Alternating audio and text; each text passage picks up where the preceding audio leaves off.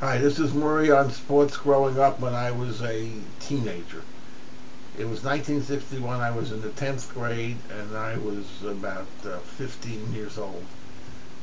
And I was a very big fan of the Yankees. That was the only major league team in the New York area. The Dodgers and Giants had left, and the Mets hadn't started yet. They started in 1962.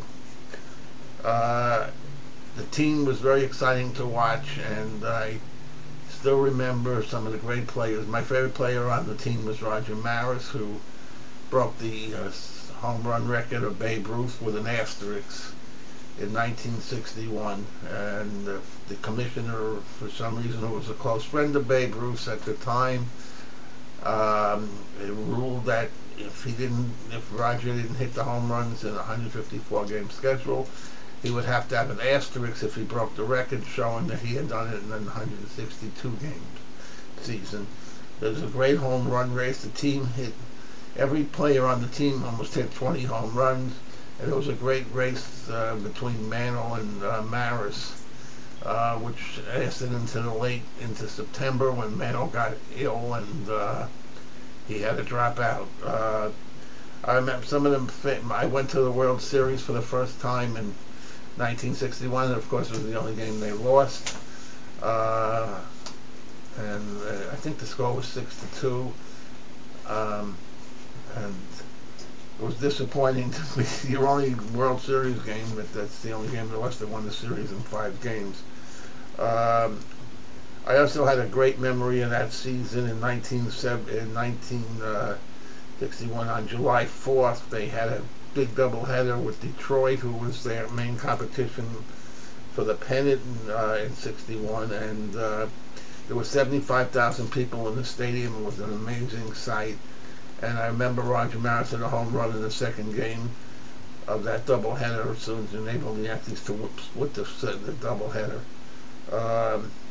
Some of my favorite players on the team were, besides Mantle and Maris, was Whitey Ford, who won over 20 games, and I think he won the Cy Young that year. And Louis Arroyo, who was sort of like his finisher up. Ford would pitch the first 8, and Arroyo would pitch the 9th inning of almost every one of Whitey's games. There were some other players who played significant roles, but weren't as well known, like Hector Lopez, who actually I think was the hitting star in the 5th game once the Yankees won this World Series. There was Bruce Skowron, Elston Howard, and Bobby Richardson was on that team, and Tony Kubek, and it was just a great team to watch.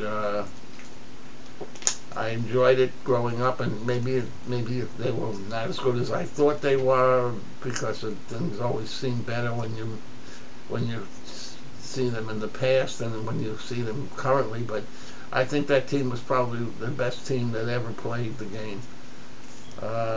This is Maury signing off, and I hope to speak to you next week about another topic of another team, probably the Rangers in the 60s. Thank you.